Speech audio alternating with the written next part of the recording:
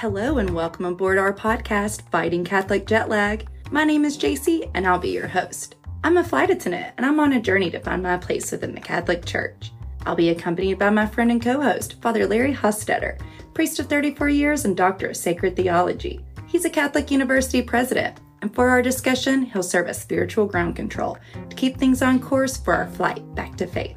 At times, we'll be navigating through difficult and uncomfortable issues, so prepare for a bit of turbulence along the way. There won't always be easy answers, but no subject will be off the table. If you're ready to explore your own doubts and questions and rediscover your faith with us, then sit back, buckle up, and enjoy our flight to faith. Do you want anything from this gift box? Always. What is it? We got snacks. Oh, wow. Delish. This chocolate is really good if we want to open it. I'll try a little. This is a good gift box. Yeah, it's from Nashville. Nashville, the town. Nashville, Yeah. No. Yeah, it's from not the city didn't give it. The mayor decided to send but somebody you. in Nashville. There you go. Oh, thank you. I actually, speaking of the gifties, I got you an Advent gift. Oh, how nice. I actually got them for Christmas. But I figured it would be good for Advent because then you can actually put them to use over the Christmas period. Oh my gosh, I will. Are we recording? Yes, we are. You want to show the microphone what you got? Look to your speakers. Rebecca got me, excuse me, I'm chewing on a piece of chocolate. It's really good. Oh, I'll try some. It's got spices in it. Actually, there's a little bit of heat at the end. Anyway, Rebecca got me these socks. It says sockreligious.com. They are dark blue with stars, and then the big star is the Star of Bethlehem, and depicted is the Holy Family in the stable, surrounded by shepherds, and on the foot, on the sole, are the three wise men, a shadow of the three wise men heading towards Bethlehem. And then it says, "Oh, come, let us adore him." I love him. And at the top, these must be Catholic because it has JMJ. JMJ plus USA. I'm not sure what that means, but JMJ, those of you may not know, those of you who went to Catholic schools, you might have had to do this. It means Jesus, Mary, and Joseph. And so school kids would always we were taught to put JMJ at the top of their page. So their homework was always JMJ as a sign of respect and dedication to the Holy Family. Of course, people that did different things. There's also AMDG, which is the Jesuit motto, the first letters of that, which means to God all the glory. And so you can often tell whether somebody's been to Catholic school, because even adults will continue that tradition when they write letters. Of course, nobody writes letters anymore. No. Put JMJ on the top. Interesting. So, yeah. I didn't know that. Yeah, so that's pretty cool. Rebecca is wearing her red. I thought the British were wearing, or England was wearing white with blue shoulders. Yeah, this is our away shirt. Okay. And they're wearing the home shirt during the World Cup. All right. So she's wearing her away shirt with the emblem of the three lions. That's right. Which is the crest of England. And do you know what that star means? There's a star over that. I don't know. It means we've won the World Cup once. Oh, so you get a star for every time you've done. Who has the most stars? I'm guessing it'll be someone like Brazil or Portugal. Yeah, let's take a look. Argentina. Who maybe.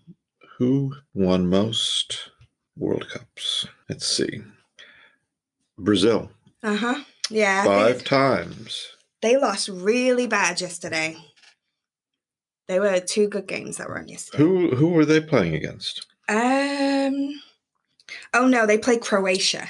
They lost to Croatia. Croatia, yeah. Well, we have some Brazilian students, and every time Brazil would play, they would be watching in the Moore Center, and it was very intense. Brazil, I think, like Argentina too, and a lot of the South American countries take their soccer, very football, serious. very seriously. Yeah. But guess who tied for second? Was it Germany? Germany I figured. and Italy. Yeah. Germany most recently won in 2014. I remember when that happened. Previous to that, it was 1990, then 1974. I remember that because I was a kid in Germany then. Oh, that's cool. Gerd Müller. And then 1954. And then Italy won in 2006, 1982, 1938, and 1934. Who won last year? Wait a minute, I got it right here. Huh? Was it France? I think France are defending champions right now. Are they? So this might be an old list you're looking at. Yeah. I'm pretty sure it was France because we're playing them today in an hour. So that's a big deal because France and England have often gone at each other historically. One time the King of England was also known as the King of France. Is that Charles? I think it stopped with maybe before him. It might have stopped with because there was enough. Was it Charles II? No. First. Charles I is the one who was executed. Oh. I think it was before then. Oh, okay. It was before then. I keep thinking because I have a King Charles Cavalier, so I keep thinking. Oh yeah. He designed that that dog apparently. Yeah, it keeps him warm in his carriage. He had like 5 of them that sat on his lap and his feet. And it's funny because our dog lady, it's like instinct. She just needs to sit on your lap or your feet. Right. It's quite funny. It was France. 2018 was the last time it was played. So I don't know what I was thinking. Oh, yes, it is. Because and then Germany before that, Spain, Italy, Brazil, France, Brazil. Yeah. So England has not won since 1966. That's right. You'll have a pretty good team from what I understand. I feel like we're quite strong right now, but as long as it doesn't go to penalties. Oh, so you did something else. Did you do something to your hair? Yes. I'm now a brunette. Oh, yeah. I have a hard time describing this, but I thought something looked a little bit different. And we needed a third person here to confirm that for me. I call it Irish Catholic chic. Irish Catholic chic. I like it. It looks very nice. Thank you. It's very nice. Got a lot of bronzer on, so I'm not that pale. Oh, well. So what made you decide to do that? Just winter. I like to go a little darker for winter. I usually just go like more of a caramel blonde. All right. And she ran with it, so. We'd also have, it looks great. Thank you. We also have Stella is here with us today. Maybe we'll take a picture of her. Yeah. And we also actually, speaking of social media, I have created a new Instagram for us because we cannot get our old one back right now. Are you still under the ban or something? My old account is under the ban. Here. And Hold Stella so everybody can see your new hair. I'll take a picture of you too. Good girl. She had that in her mouth the night. I picked her up, she had to drop it. Just like, wait a minute. What are we saying? I don't know, but I know we have to be done by 1. That's right. Before 1, so you can get home to watch this very important game. Exactly. Oh, new Instagram. Oh, yeah. So now we are Fighting Catholic Jet Lag podcast on Instagram. Oh, so we do have a new Instagram. All right. Created 10 minutes ago. 10 minutes ago. So check that out, folks. Follow us on Instagram and say it again for me so I can. It is Fighting Catholic Jet Lag podcast. Catholic. So we'll be posting show pictures and notes and everything like that on there going forward. So to make sure we get to the game, let's jump right in. Yes. By the way, next week we hope to have another guest to talk a little bit about some contemporary theology, some movements in the church that maybe you don't hear about very often, but are very important in that they try to push the envelope a little bit. So we will have Dr. Emily Damore, who's the head of our Center for Caritas here at Breast University. So yeah, we will have a guest next week, which is very exciting. I like having guests on. I think last episode went quite well. We had some shares around that we maybe wouldn't have come across before, people sharing it. So it's good. It was great. We had Carrie, Fulton Turner, and Lauren Martin McCrary as our guests. So if you haven't listened to that episode yet, give it a listen. I think we had a lot of people definitely listen to that one. It was good because they gave a good parent's view of things. Right. Which was nice to have for a change. And then actually... So you're not yelling at me. Now, if JC were here, she would have yelled at me about eating this chocolate while I'm trying to talk. I know. I don't mind. I'm eating it too. It's tasty. It's spicy. Yeah, I like that after chili. Heat. Slow roasted. What does it say? Cinnamon chili. Chocolate from Nashville. Delish. I went to see Little Reagan last weekend in the Nutcracker. Oh, how was that? I hear they do a nice production of the Nutcracker. They've been doing it for years. Phenomenal. I was very impressed, actually. They had some professional dancers there as well, and Reagan did a fantastic job as one of the archangels, and she was very sweet.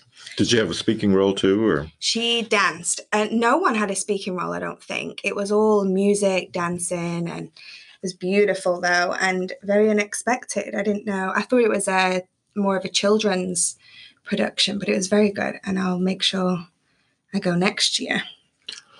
Anyway, I have found a little bit more information about what Emily will be talking about. Dr. Damore will be talking about next week.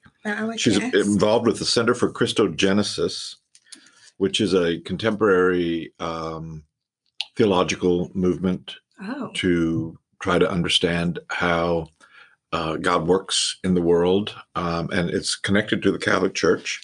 And connected to some work that's been being done since even the 50s through Pierre Teilhard de Chardin, who was a Jesuit priest theologian. And talked about how everything is evolving and moving towards a greater manifestation of God in the world through the Christ. Really? So, and I'm probably not saying that right, but Dr. Damore will talk about that a little bit more. So if you're interested in contemporary theology, maybe some things that you've never thought about before, tune in next week. I think it'll be exciting. I can't wait for that. Yeah. I'm going to make sure I prepare some questions. Yeah, absolutely. So you have some questions for today, though. I have a few questions, yeah. I'll read out what I text to you. Okay. And then maybe we'll go from there. So I've been thinking more this week about, it's actually, to be honest, it's come from a book that I've been reading. And I read a line about God being right and just. And then for some reason it hit more than it ever has. I know we say it in Mass, every Mass we say it, and it's just never quite sunk in, because I think growing up, I understood God as maybe being more of the, I don't want to say not the punisher, but you would be punished if you did something wrong and rewarded if you do something good, vice versa. So that's the way I've always saw it. And so there was some fear maybe there, and respect and understanding that just, I don't know, that he can get mad. Right. And he knows if you're naughty or if you're nice, kind of a giant Santa Claus in the sky. That's it, right? So that's the way I've just always saw God growing up. And then it like thunder and lightning, like, oh, God's mad, like, that kind of thing. Over the last few years, though, since learning more about the Catholic faith and joining the church and going more into depth with everything, that's gone away. And it's more God is loving, God forgives, God loves everyone. And more that has taken over that whole space of my thoughts and beliefs. until last week, this last week, that I read again about God being just. And it just made me question, really. So I read something last week that reminded me more that it isn't all roses, which made me think, is that the people I'm learning from and their influence on how I see God now as being love, or is it more the Catholic Church that is focused on that rather than the Old Testament side of God, which is to punish us? So I didn't know whether that was just the circle of people that I'm around, whether that's the message that we're coming across, because I know that's a big message that you give. So I don't know whether that's what it is and that's how I've gone to that, or is that just how the Catholic faith is? Yeah, it's a really good question and lots of people have had this question since the very beginning. In fact, I think it was Marcionism, one of the early thinkers in the church, Marcion, I think that is who it is, Marcion, who argued that there were really two different gods. There was the God of the Old Testament, there was the God of the New Testament. And the God of the Old Testament was the God of punishment and fear, and the God of the New Testament was the God of love and mercy. That was condemned as a heresy by the church, that there are not two gods. There is only one God, and the God of the Old Testament is the same God as the God of the New Testament. But we still have to deal with the fact that in the Old Testament, God doesn't fool around. No. I mean, the flood. There's a lot of angry, mean. The flood, Jericho, Sodom and Gomorrah. God just doesn't. If something's wrong, it's lightning and thunder and all sorts of horrible things. There was an interesting YouTube video I watched not too long ago that was wrestling with this idea, and the guy that put it on actually did what would be God's death count in the Old Testament. Just based on, because sometimes it says, and God slew. Smited by God. Yeah, smoten by God, or smitten, not smitten, smoten.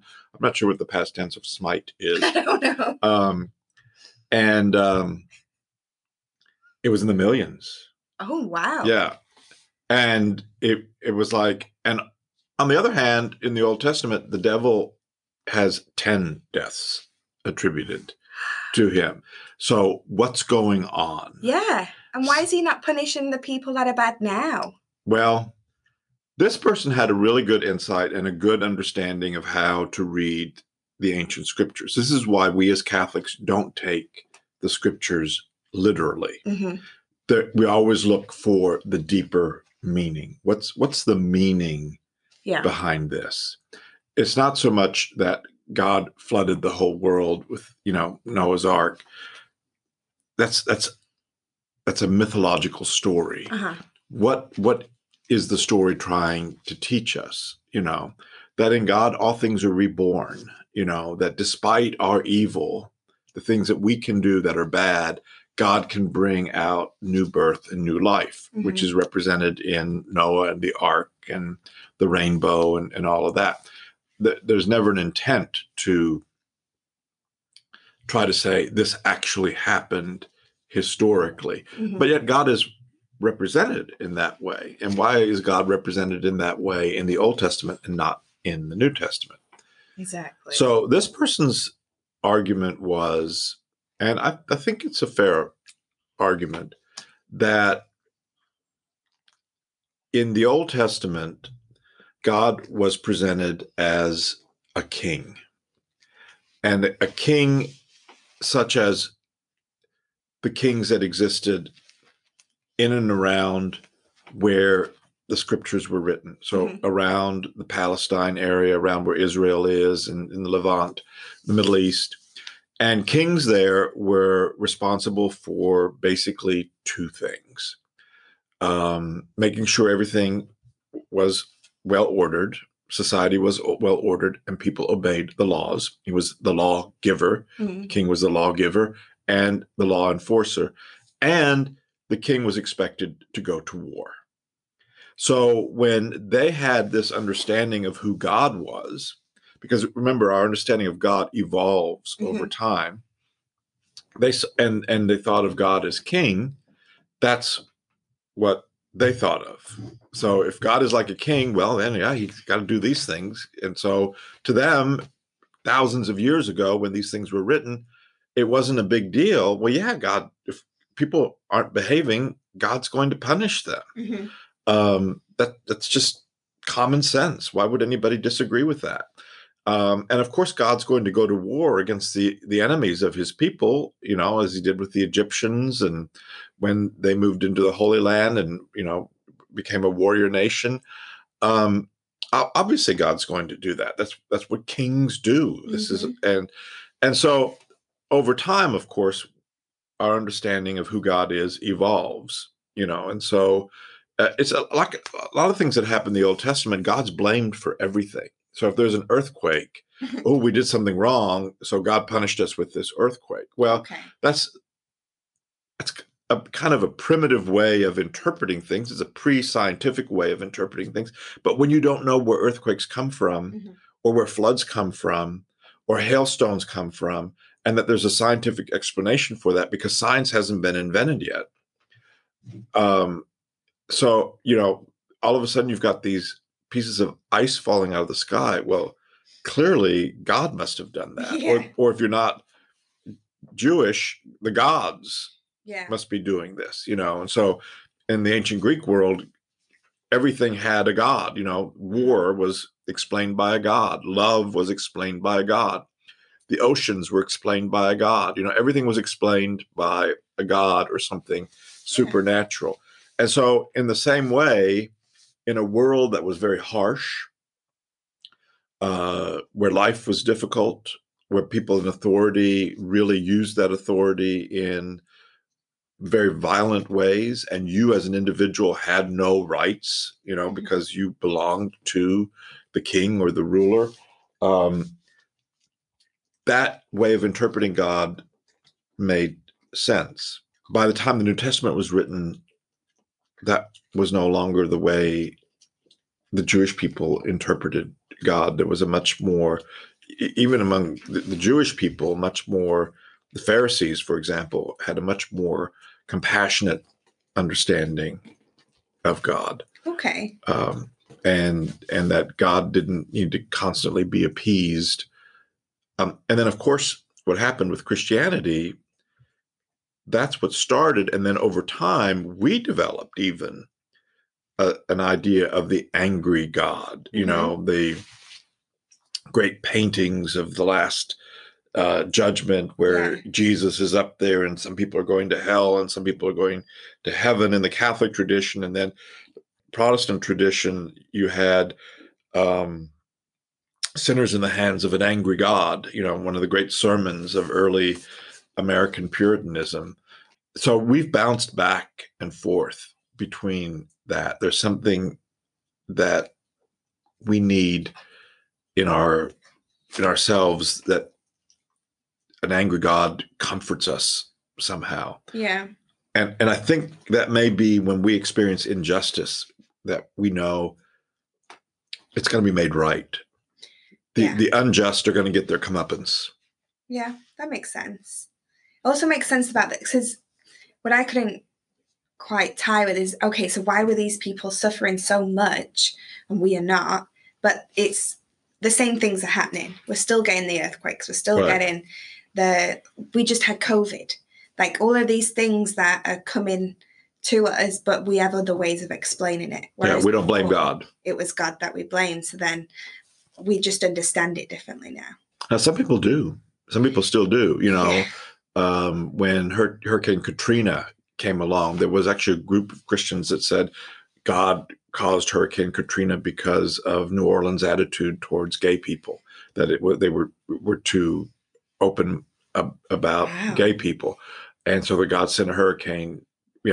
That's not a God I believe in. Natural things happen.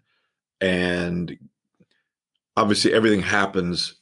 God knows everything's going to happen, but God doesn't directly cause things to happen. He permits things to happen, but doesn't cause evil, but always can bring good out of from it. evil. Makes sense. Yeah, because I on that same line as well, it's people would say, how could God let that happen? But that comes into the free will aspect, doesn't it? He can't interject with stuff that he's already given us free will to do. So I guess he's just up there watching. He can't really do anything at all when we're here. Well, or not. God could intervene, and many people believe God does sometimes intervene in a miraculous way to prevent something bad from happening. And many people feel like, when they've been saved from something, that God is the one who, saved them from that. So God can do anything God wants to do. And it is another difficult question of trying to understand why God doesn't intervene when horrible things happen. I'm not sure we will ever have an answer that will satisfy anyone on that, because I'm always very reluctant when somebody is saved from an accident and somebody says, "Oh, God is good. God took care," and somebody else in that accident was killed. It's like, okay, why was God good to this person but not to this person? Exactly. And one could say there's a reason, because that person had something that they still had to do in life. There's all sorts of ways that one might interpret that. But I think we have to be careful about attributing things to God, good or bad. Mm-hmm. I think we should thank God for the blessings that we have in life.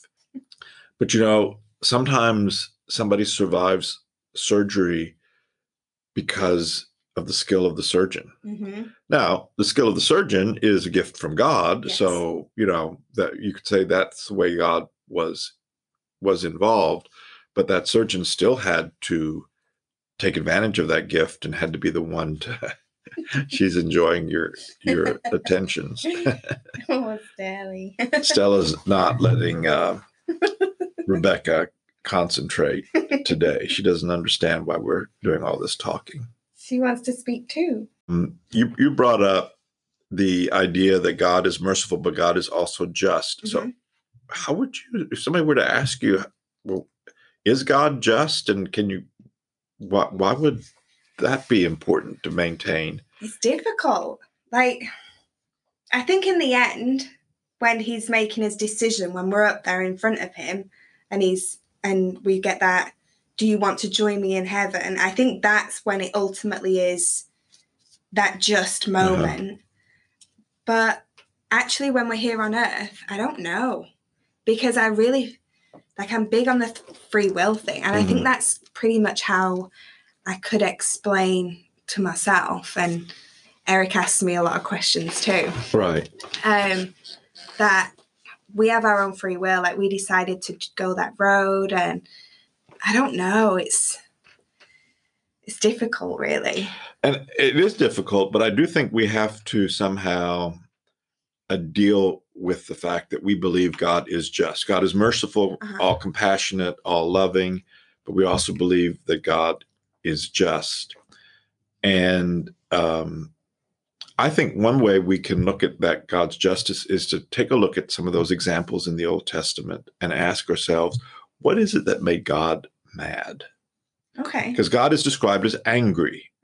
Often, especially in the Old Testament, all sorts of emotions are ascribed to God. Again, people seeing God as just a greater expression of themselves, of humanity. And so you'll see sometimes the scriptures will say God regretted his decision, and especially when, God metes out punishment in the Old Testament, and then it'll be God regretted the decision.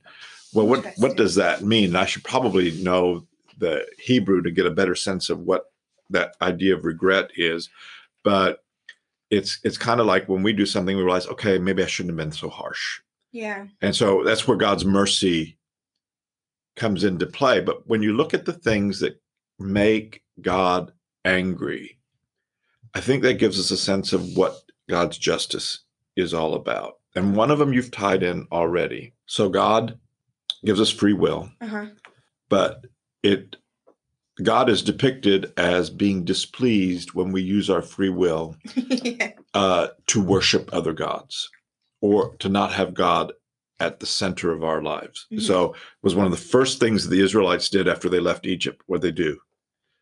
They built the golden calf. Remember, Moses was on the mountain to get the 10 Commandments. They were Yes. like, we need a God we can see and we can worship. So they got all the gold together, melted it, and built a golden calf.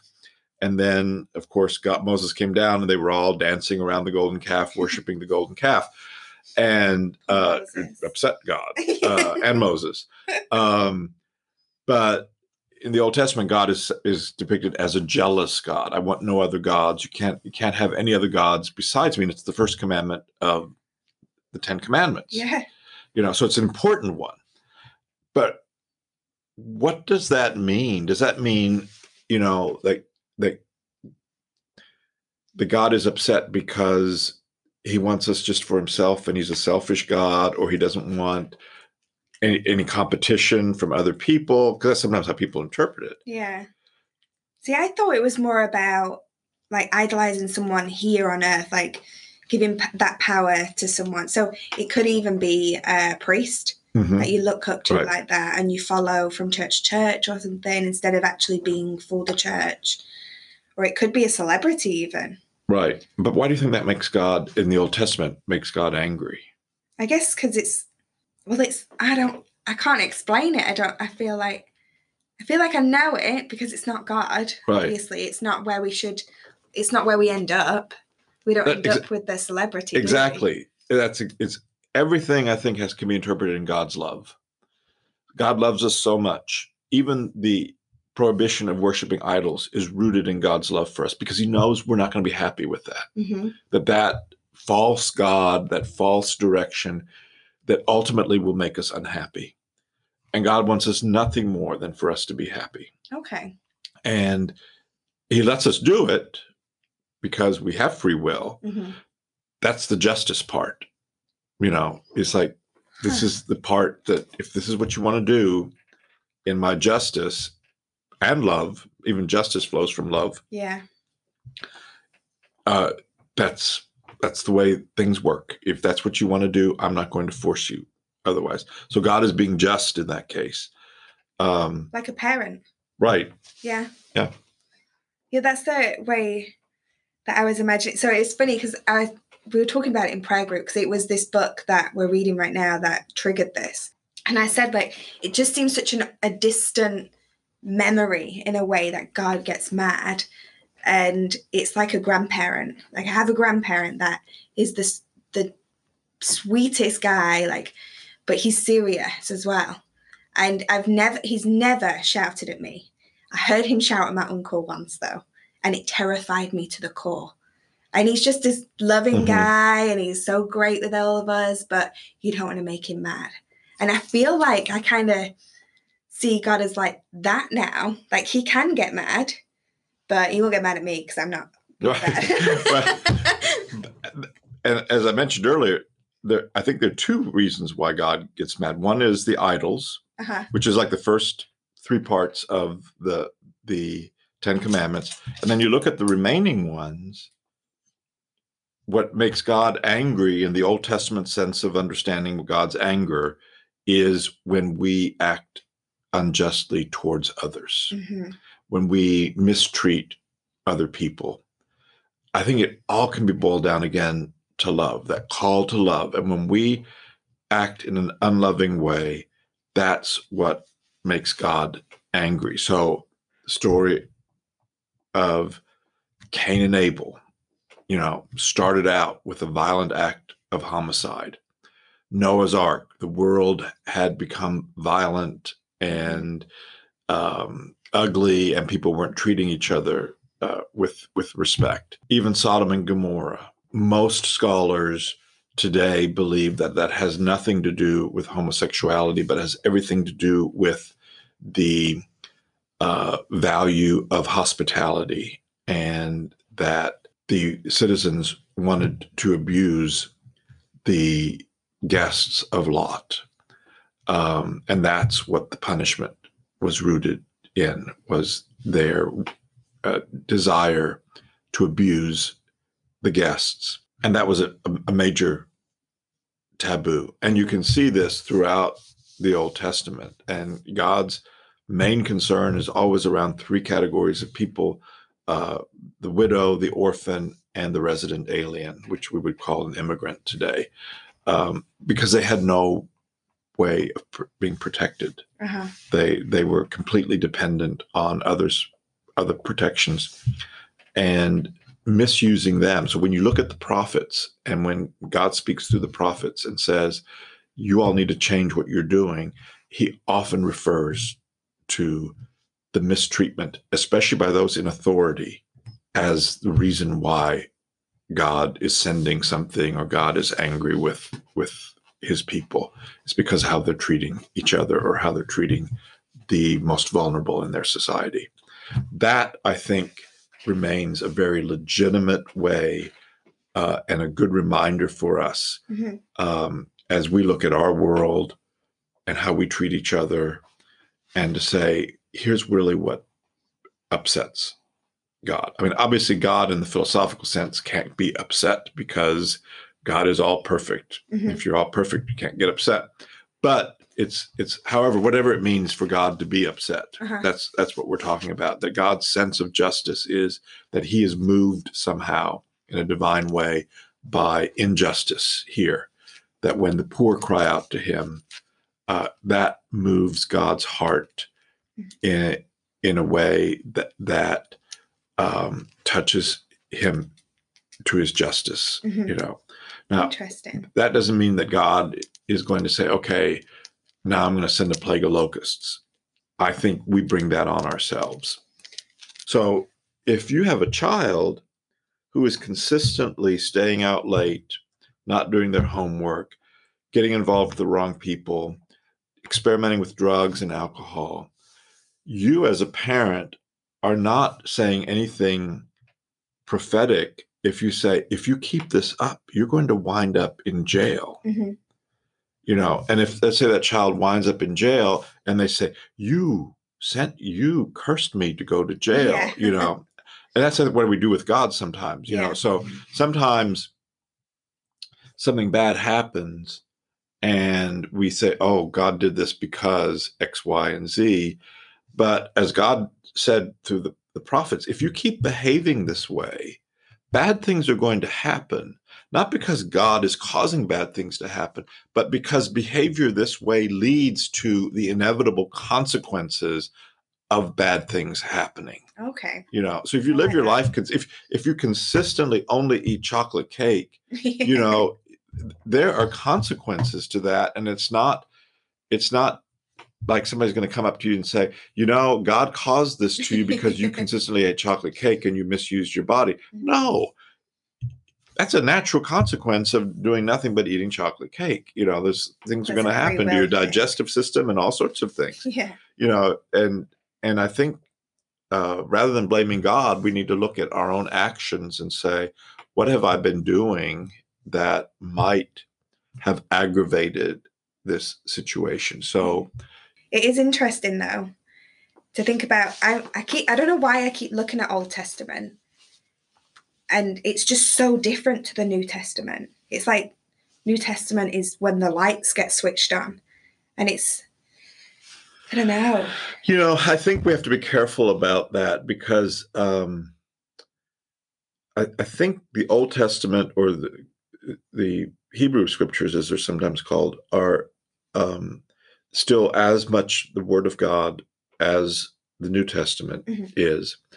But I do think they require more careful study and a deeper understanding of language, culture, and history than maybe the New Testament does, so that you can get away from just reading it purely in a literal way, but try to get to the deeper meaning.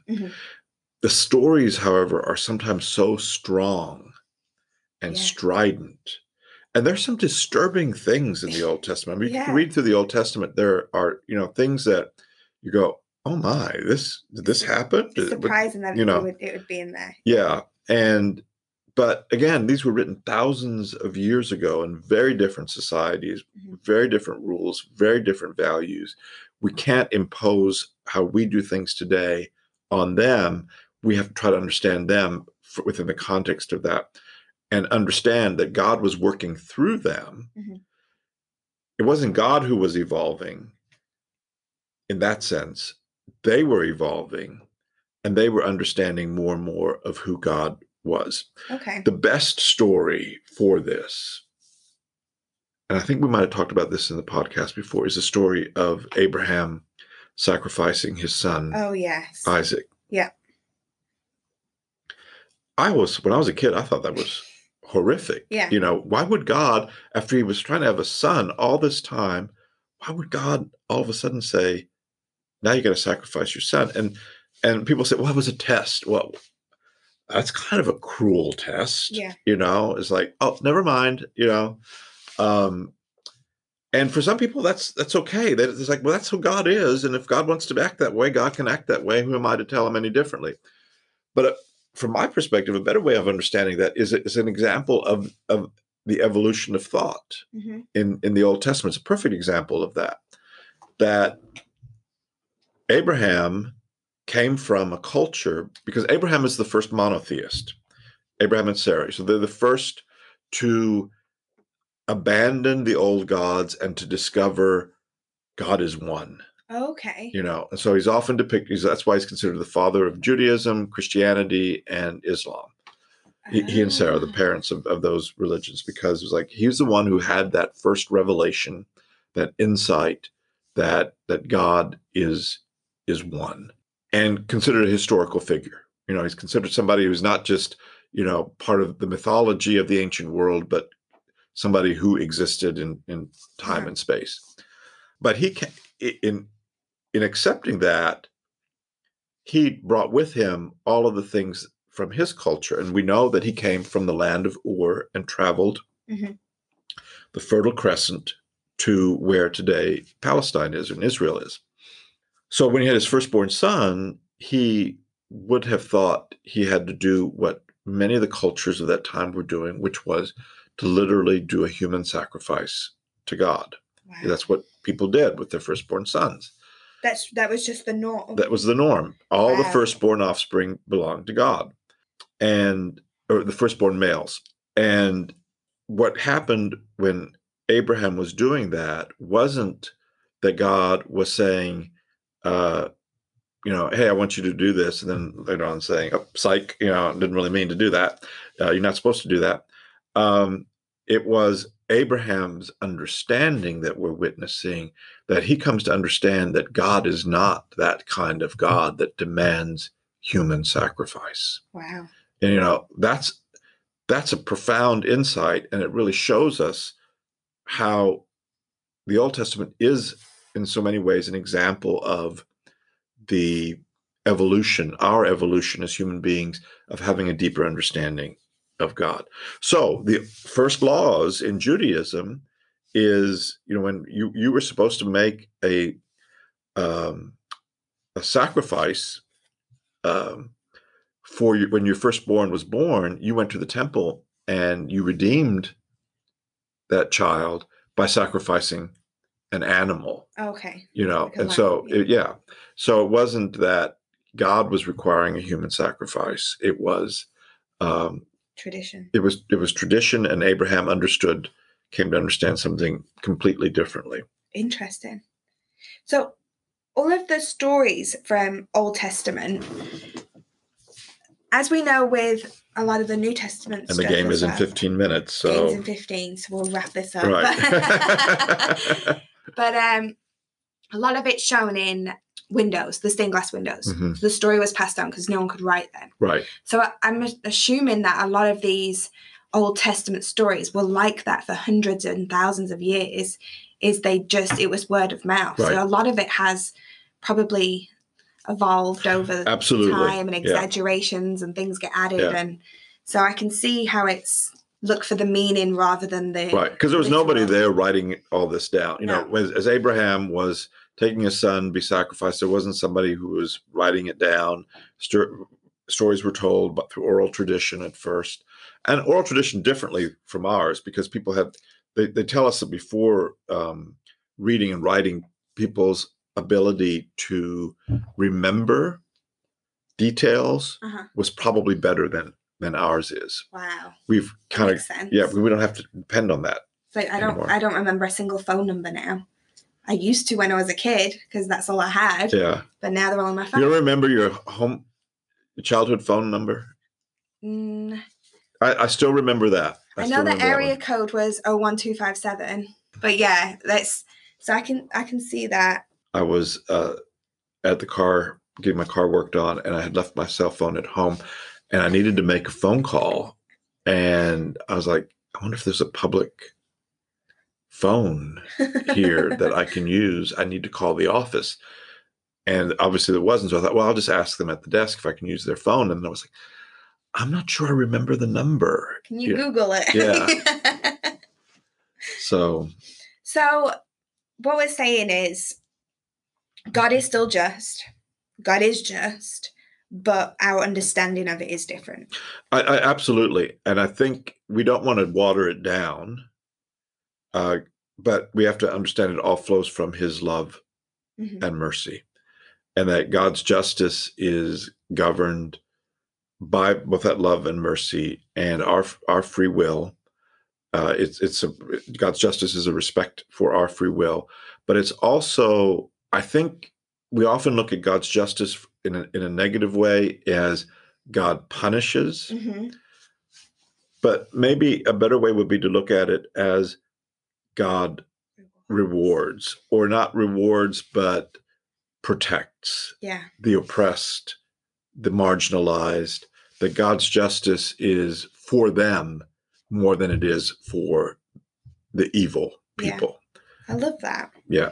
That in the end, they will be lifted up. They will be protected. And if you read the Psalms, that theme comes over and over again. That God is the one who will be the protector, the one who lifts up the oppressed, lifts up the downtrodden. And of course, check out Mary's Song of Praise. And that might be a good way to end this, is to read that as our prayer. Okay.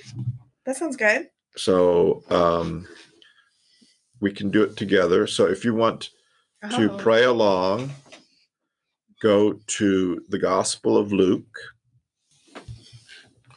Luke chapter 1, 46 through 55. Give everybody a chance to get there. Mary's Song of Praise. Right. The Magnificat. It's called the Magnificat, which is the way Latins would do titles is they would use the first line or the first word of it. Magnificat means magnify. Okay. I magnify the Lord. So let me find my, let's see, Luke. Did I find it before you? You did. Look at that. Verse, what did I say? Verse 46. 46 through to, is it 55? Yeah. Yeah. So, yeah. Why don't you use yours? All right. Do you want to send you a link? Why don't you read yours? And I will listen in silence. Oh. My translation is a little bit different. Okay. So. In the name of the Father, Son, and the Holy Spirit. Holy Spirit.